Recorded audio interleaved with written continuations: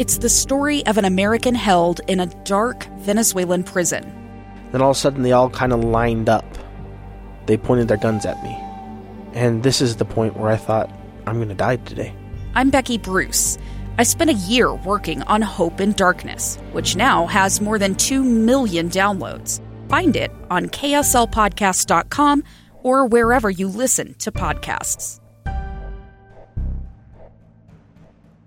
Inside Sources with Boyd Matheson.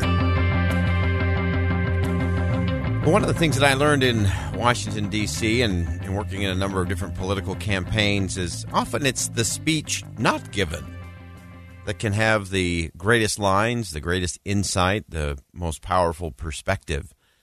And was caught recently, a new book is out that I suggest you put on your summer reading list. Jeff Nussbaum wrote a book called Undelivered, the never-heard speeches that would have rewritten history. So Undelivered, the never-heard speeches that would have rewritten history. And it's a really fascinating look. He looks at some of the speeches that were being worked on by people like John F. Kennedy, FDR, Albert Einstein, Pope Pius XI. All were working on particular speeches and never delivered them. There's also a great speech, which would have been President-elect Hillary Clinton. Of course, on that very close election, you have to write 2 speeches. This is something that we often don't think about when you think about campaigns and campaign speeches. I always called it the but if not speech. So, of course, you want to win, so you want to have a really powerful congratulatory to the staff and your voters and supporters kind of speech if you win. But if not, if for some reason you end up losing, you better have something good to say. Often those speeches, the concession speeches, I think are often some of the best in our nation's history. And so you always have to have these speeches going, and many of them never get delivered.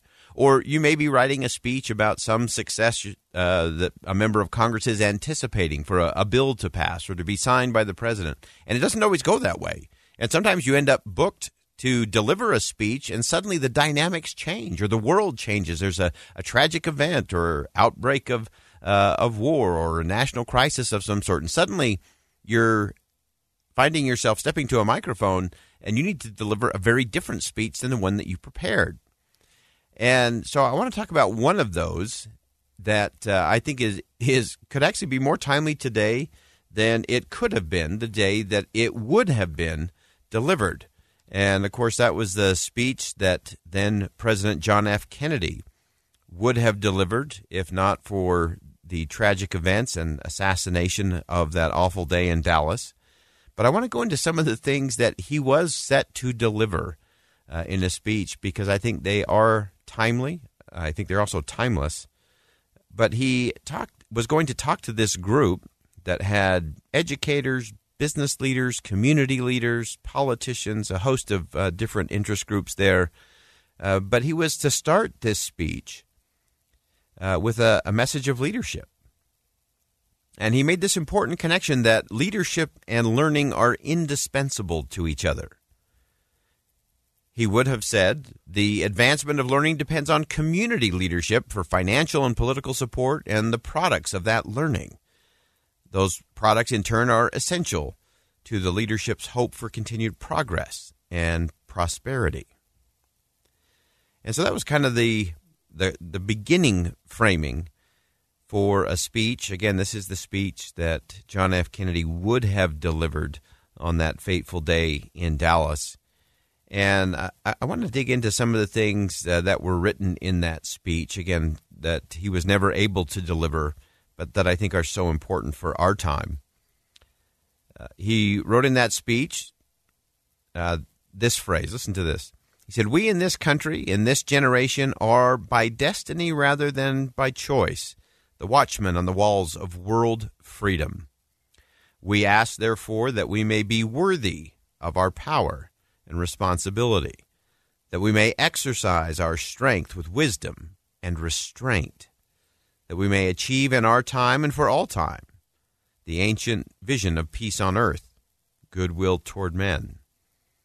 That must always be our goal, and the righteousness of our cause must always underlie our strength. So really interesting that those were the words that John F. Kennedy would have delivered in Dallas, that it is up to us to be the watchmen on the walls of world freedom. And then really a prayer that we would be worthy of the power and responsibility, that we would exercise our strength with wisdom and restraint. Love that. And that we could achieve in our time and for all time that vision of peace on earth and goodwill toward men. So interesting. And so the president would have continued on in another section of this same speech that I want to get into that I think is equal and vitally important to our day. So he said, America's leadership must be guided by the lights of learning and reason, or else those who confuse rhetoric with reality and the plausible with the possible will gain the popular ascendancy with their seemingly swift and simple solutions to every world problem. So having those lights of learning and reason, that rhetoric is not reality, that we cannot just give in to those who have these swift and simple solutions to very complicated world problems. He also distinguished the kind of attitude that many of the naysayers of the day had back in the 60s. And again, tell me if this doesn't ring true today. He said the dissident voices will always be expressing opposition without alternatives, finding fault but never favor, perceiving gloom on every side, and seeking influence without responsibility. That was pretty prophetic from John F. Kennedy. Again, the speech never delivered. And how many today, how often do we talk about it on this show? Opposition without alternatives doesn't fly in my book. We know what you're against. Tell us what you're for. And we have to make sure that we don't buy into those, especially in our social media circles, who seek influence without responsibility. Kennedy also would have said on that day that ignorance and misinformation can handicap the progress of a city or a company, but they can, if allowed to prevail in foreign policy, handicap this country's security.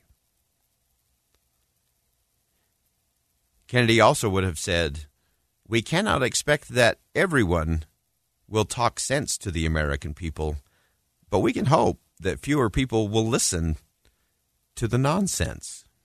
Love that. Let's talk a little more sense and a little less of the nonsense. And then let me go to the conclusion of this speech never delivered by then President John F. Kennedy. He said, it should be clear by now that a nation can be no stronger abroad than she is at home. Only an America which practices what it preaches about equal rights and social justice will be respected by those whose choice affects our future. Only an America which has fully educated its citizens is fully capable of tackling the complex problems and perceiving the hidden dangers of the world in which we live. And only an America which is growing and prospering economically can sustain the worldwide defenses of freedom while demonstrating to all the opportunities our system and society provide. Again, a speech never delivered, one worth going back and taking a look at today. So many answers for our time and for all time. Well, that wraps it up for us on Inside Sources here on KSL News Radio. Thanks for joining us today. And as always, as you go out into the world, make sure you see something that inspires, say something that uplifts, and do something that makes a difference.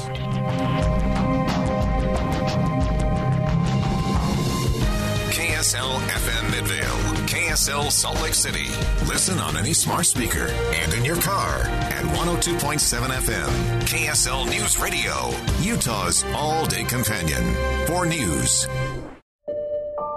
I'm Dave Cawley, investigative journalist and host of the podcast Cold. Don't miss Cold's new Season 3, where I look into the unsolved disappearance of Cherie Warren, a woman last seen leaving her job at a Salt Lake City office in 1985. Police cast suspicion on Cherie's estranged husband and boyfriend, but never made any arrests or recovered Cherie's remains.